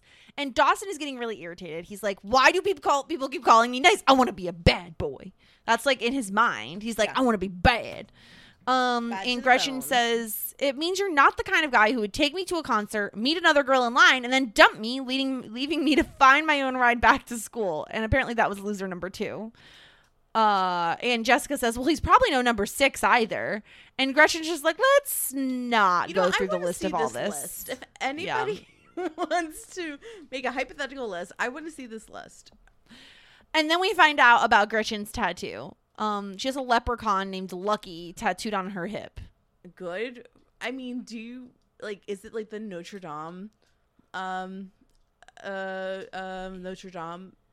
leprechaun? Because that's what I envisioned. I mean, I feel like any leprechaun tattooed on your body is not going to be cute. It's just me. Yeah. It's a leprechaun. It's a leprechaun of all the things. Yep. And so yeah, Gretchen's like, oh, I'm never going to date another musician again. And Gretchen's like, but that's why I'm so happy I have Dawson. He'll never shred my heart. Which again, I don't think Dawson is exactly happy to hear because he wants to be seen as a bad boy. He doesn't want to be seen as the safe choice. He wants to be the bad boy. He doesn't like being called like safe or like, you know, not going to do anything to anybody. He wants to be bad to the bone. Yeah. And so then we're with Jack, who's teaching this kid Will like to read or whatever. They're reading a book together.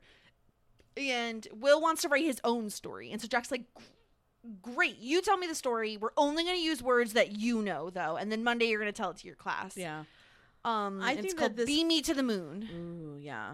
From a dream. He had a dream. If I had to write a story based off my dream, then as of last night, it would be about a story about me making grooming appointments for my 2 dogs. Wow. Because that's what I dreamt about last night. It's not going to be a bestseller. Wow. Yeah.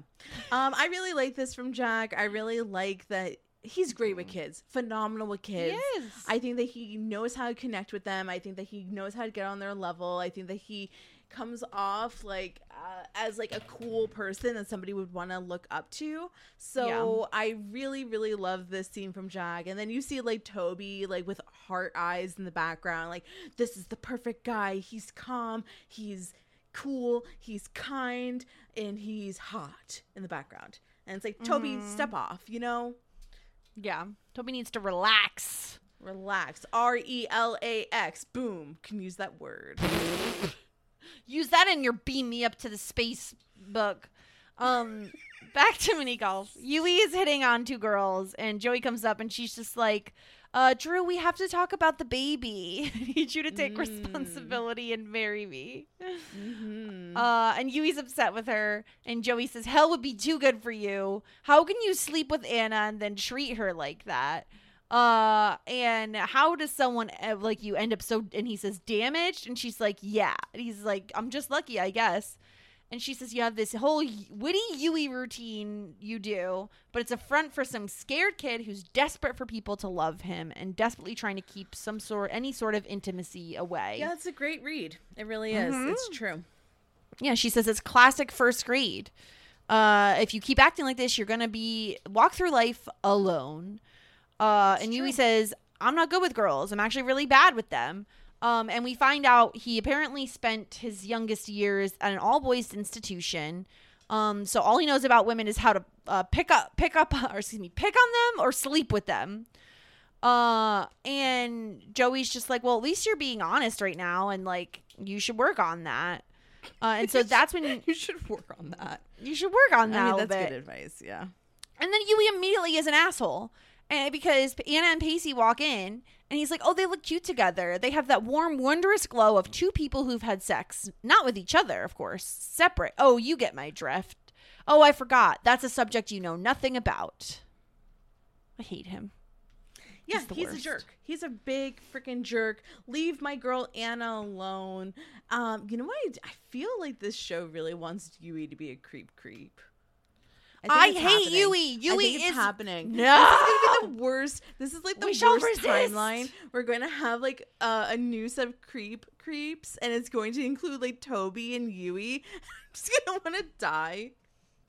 It's gonna be the worst. God. The worst timeline. But I do like how like Pacey comes over and they're talking about like the boat trip, and she's like, oh, like I could never imagine doing that.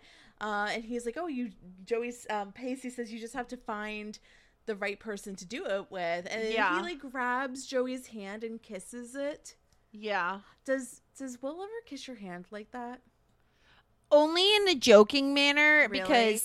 because we like to. You're such a jerk.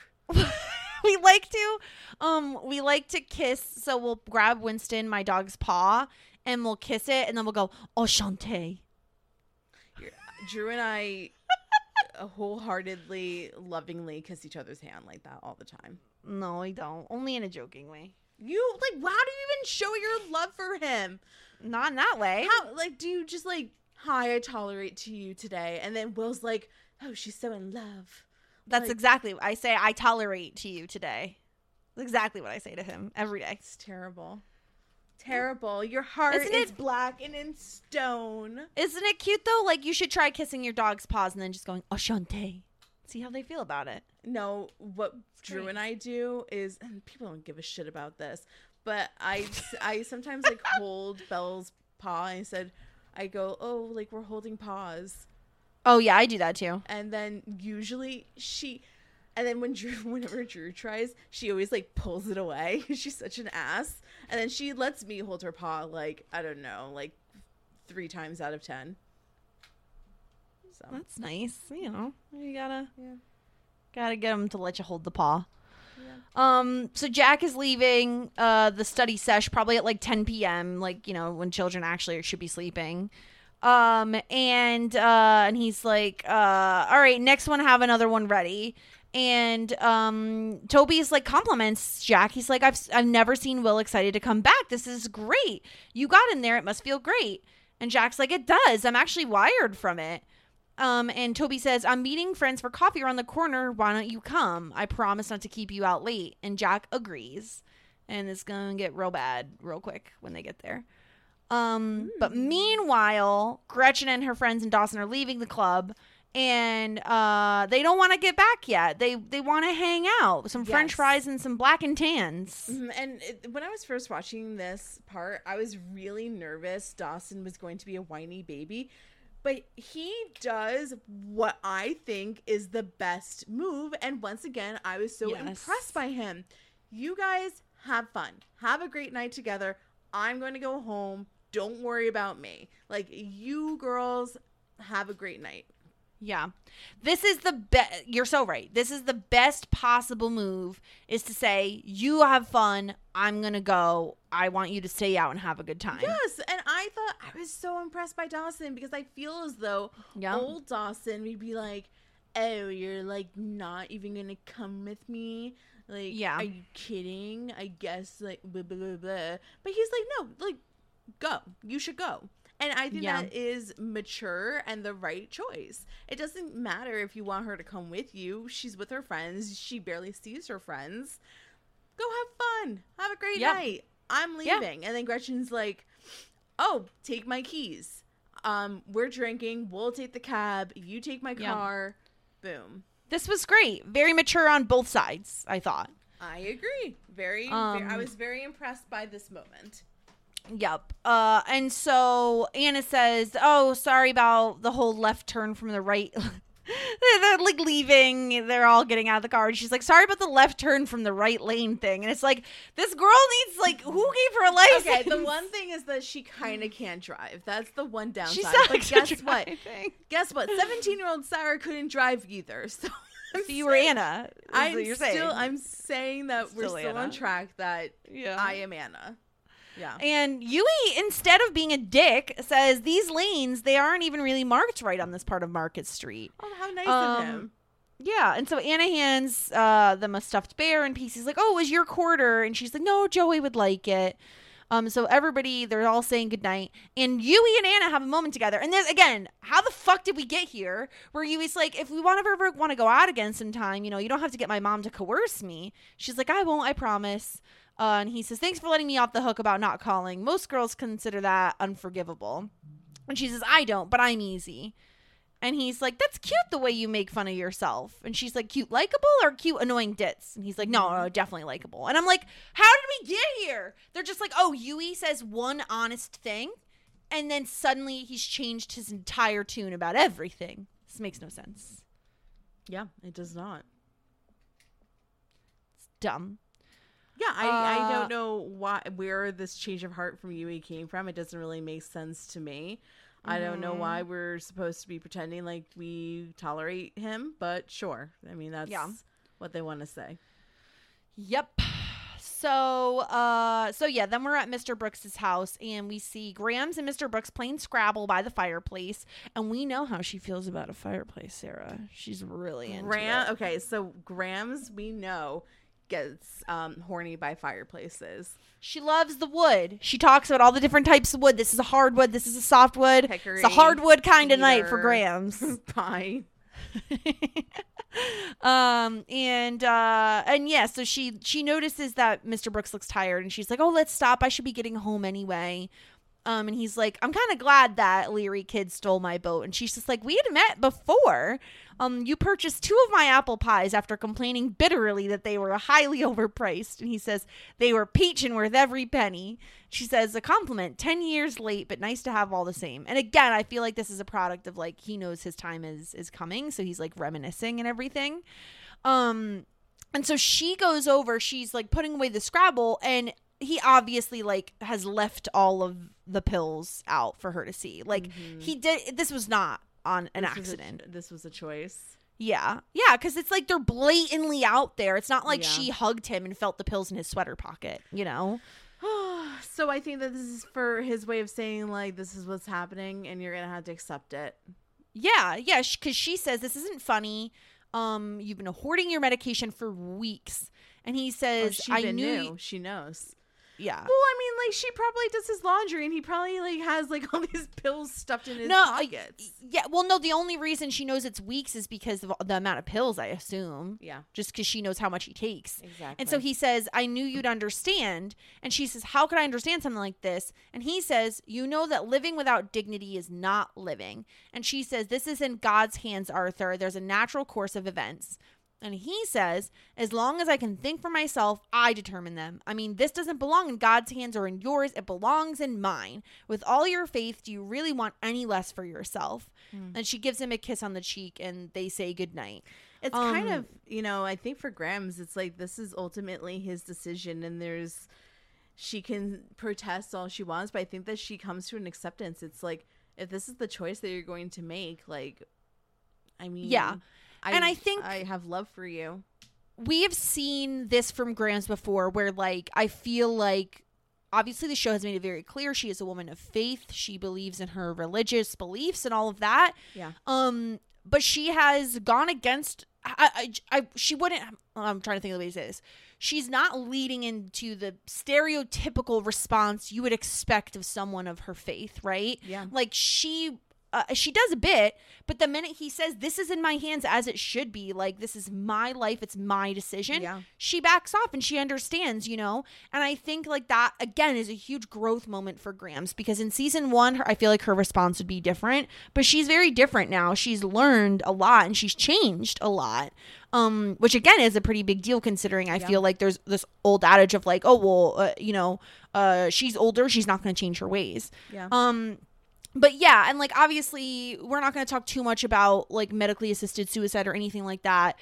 I guess I would just say like I totally can understand where Mr. Brooks is coming from, to not feel like yourself for whatever reason, right? Whether it's due to a medical condition, an illness, anxiety, depression, any one of those things I feel like can cause you to not feel like yourself. It's really painful. It's really awful to go through. And like, I can totally understand him not wanting to be the guy that people have to take care of and the guy that like needs help getting in and out of chairs. And he doesn't want to lose who he is through the process of dying, where I believe based on what we hear from him, like he's going to die anyway. And so he'd rather die on his own terms than die by, waiting and the slow, painful death. And so like, I can understand why that's that way. And I love Grams' reaction to it. I just think that it's a very strong scene in this episode. That is kind of like amongst other stranger storylines in the, it feels kind of out of place, but, I did enjoy it. I thought it's an interesting storyline to, again, see on TV in the 90s. I think it is too. I think that I'm sure a lot of people felt very passionately about this in general. I would say, I mean, like have you ever read the book Me Before You? I don't think so. I don't think so. Me Before You. There's a movie as well. The book is written by, I think it's like Jojo something or other. But it touches on this subject, and I think it's like really interesting because like you get to hear Jojo Moyes. You get to hear a perspective of somebody who loves somebody who's going through something like this. I've read the whole, it was like a trilogy, right? I've read it. I've read it. So that book was it's very good. So like you remember, you hear like the loved one's perspective on it, but you also hear the perspective of the person going through it. Yes. So I think that's like an it's really tough book to gain perspective on that and how it affects the world around you. But then also it's like ultimately your choice. In this situation. So and obviously it depends on the state and where, if you're in the States at all, and where you live in Britain. And I think that they actually spoke on how he was able to I remember specifically he had to like travel. It was a whole thing, I remember. But yeah, specifically for Dawson's Creek, I guess like it's also, it's obviously changing too. The rules then are different than now, and all of that. But it's a really tough topic, obviously morally, depending on how you lean. It's very tricky, but I just feel like they handled it very delicately, I thought, on the show. And I just really loved and appreciated the scene between Grams and Mr. Brooks here. I appreciate that it was those two, if not him and Dawson having this conversation. Because I think Grams, being someone who's of older age, who has watched her husband suffer for a very long time and lose his life, I think she's someone who would understand a bit more. And I think that she would have a very real perspective on all of it. So it's interesting. I'm curious why they wanted Grams to go through something like that again. But I mean, it's super sad. It's super sad, the whole situation, especially because like, Mr. Brooks was somebody for Dawson to rely on as well. Yeah. So, yep. All right, moving forward. Yeah, so we're at the coffee house, and this is when they walk in, and Jack now realizes he's on like a double date. He's like, I thought we were meeting like friends, and he's like, I didn't know it was another couple. Toby's like, I didn't think that was important, and Jack's like, yeah, it is. It's a Saturday night. You want me to meet your friends. I'm thinking this is more than just coffee to you, is it? And Toby admits, he's like, I really would like it if it were. And Jack's like, okay, well, is this whole tutoring thing because of me too? And Toby's like, maybe that was the reason. That was like a big part. I thought it was just something we could do together. And Joe, I can't blame Jack for feeling kind of lied to in a way, because like all of this was just set up to be with him. And Toby's like, well, Jen told me I should try to be your friend, so I'm just trying to do that. And Jack says, okay, friends are fine, but there's not going to be anything more. And poor Toby asks, why not? Which I think is like, well, why not? Do you think, why do you think that he's not into Toby, besides the fact that Toby's kind of a jerk? I think that's it. I mean, if I had to guess, I just feel like they started off on such a rough foot that I think that Jack is struggling to see Toby as anything other than like that condescending asshole who was rude to him the first time they met. And so Jack says they don't click. Even if you want to change it, you couldn't. That's just the way it is. I really wish we had something. Jack's I don't know. Often a little black and white, to be honest with you. Wait, what's black and white? I don't know. He's like, it doesn't click.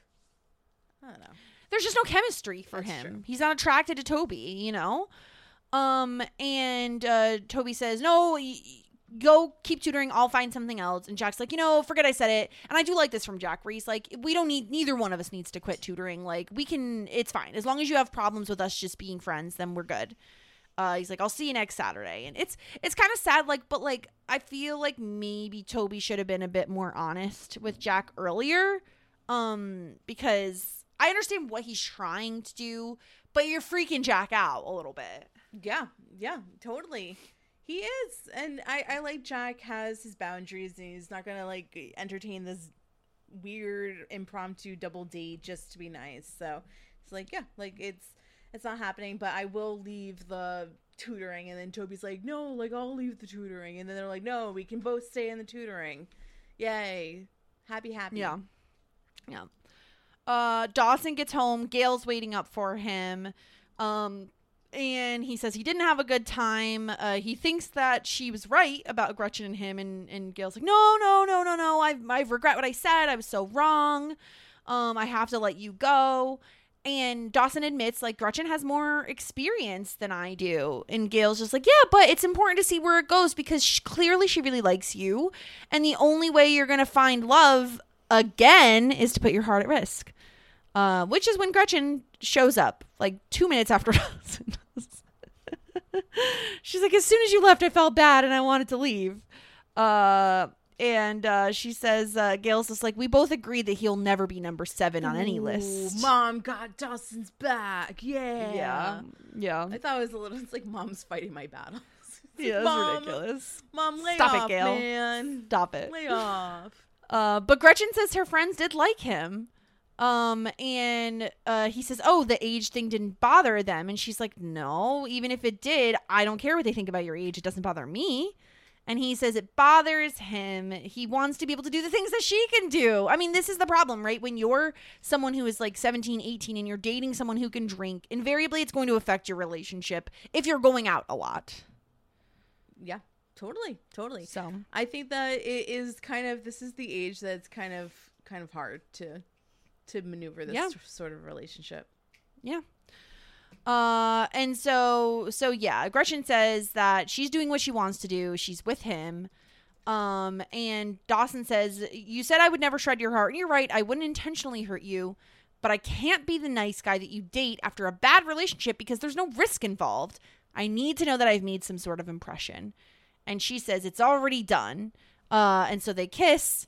And Dawson asks when he gets to see Lucky, which is the leprechaun tattoo. Ooh, saucy. Spicy. Yeah. Where's the tattoo again? On her hip. All right. Mm-hmm. All right. Realistically, he probably could see it if she's wearing that That's sweater. exactly what I was going to say, but whatever. It's like, that's why Pacey didn't want her wearing it. It shows off Lucky too much. Leprechaun tattoo showing, Gretchen. Yeah. And so, yes. And so then we have Pacey and Joey back at Pacey's place.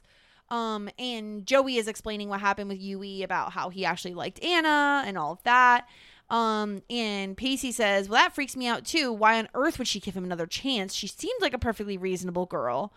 And Pacey says, sleeping with somebody you just met is totally reasonable. Well, you know, maybe it's a little rash, but to be perfectly honest, two people do something they both want to do. That's completely natural. I don't think that's crazy. And Joey says, unlike what we're doing. And Pacey asks, what are you talking about? And she says, it's the one thing we don't talk about, Pace. We have a problem. They do. And like, finally, finally, you're going to talk about it. They do have a problem. I'm ready to talk about it. Let's go. So he says, we do. Used to be this little problem that we could easily ignore. But by doing that, all we really did was make it bigger. And now it's so damn big, it's starting to obscure my view of you. And I don't like what Joey says here because it feels a bit like she's putting words in his mouth when she says, basically you're saying if I don't sleep with you soon, we're going to break up. It's going to be all my fault. And he's like, that's not what I'm saying. He says, I agree with you. I'm saying we have a problem. This is something we need to talk about. Yeah. I'm not saying it's your fault. And Joey says, it's not. We talked about this and you were fine with waiting. And he says, I have been fine with waiting. I've been scared too to sleep with you too soon. He doesn't want anything to jeopardize their relationship. He says, I'm happy that you and I took the time to fall in love with each other, but now we're here, Joe. This is 8 months and counting. I just need you to know that if our relationship is not going to be progressing to that next level, it's not because of me. And she says, I want you, I really do. And he says, I need to know that. She says, I don't know what's wrong, but I just keep holding back. I'm sorry, but I'm scared. And he thinks it's good that she's scared. He says, I'm terrified too. And Joey says, so can we be scared together? And I think this... But what does that mean? Like, we'll be scared together, but take the next step? Or we'll be scared together and be stuck in this, like, paralyzed limbo?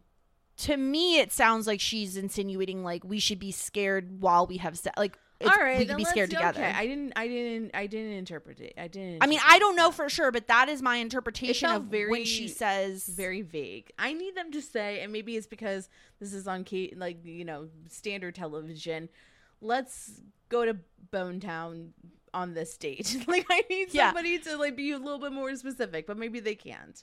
Yeah, and this I do like this where it makes sense, right? Where like they talked about it once early on in their relationship and Joey was like, I'm not ready. We need to wait. And Pacey's like, okay, great.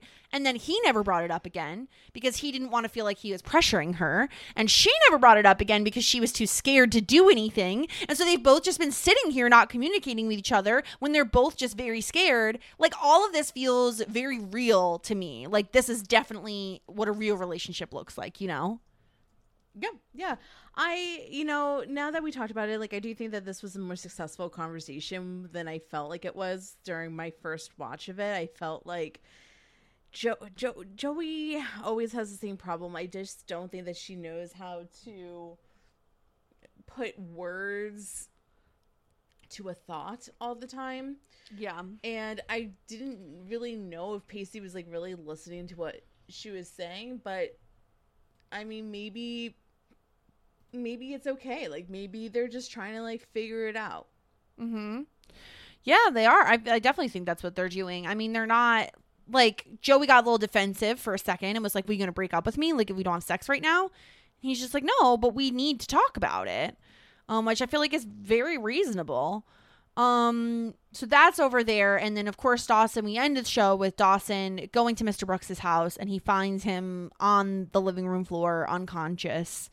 This is really sad that Dawson is the one who has to find him. It really sucks. And I feel for him. Like it's not a good scenario. So, I imagine the next episode is going to be dealing a lot with kind of the aftermath of this. Interesting. Yeah, of course. Yeah. But yeah, that's our episode. Hopeless. I feel bad for Mr. Brooks.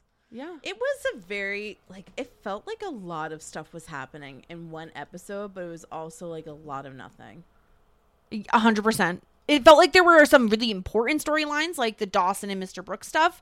And then who gives a single fuck about Gretchen's friends? And who gives a fuck about Yui and Anna? No one.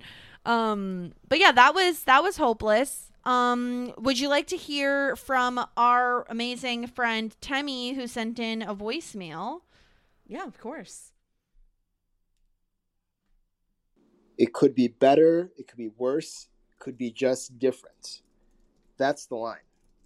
Mr. Brooks says it to Dawson when they're discussing if they want to make any tweaks or any alterations to the film or the picture, if they want to show it now. Doesn't that question really get at the heart of a lot of things? I mean, for you both, you're recording a podcast. Don't you ever think, what if we did it at a different time? How would I feel? Would I come up with some of these insights? I know you do a lot of preparation, so some things are necessarily going to be consistent, but other things are in flux. I find sometimes when you write something really great, whatever, for an assignment or just for fun, and wow, you think of something that, would I have thought about this at a different time? So I think it's a really interesting question. I think the show Community really gets into it with Paradigms of Human Memory when they showed clips from other episodes. We think of it as a fake clip show, but it also shows what else happens in the non-scripted parts of their lives, which is an interesting thing to think about.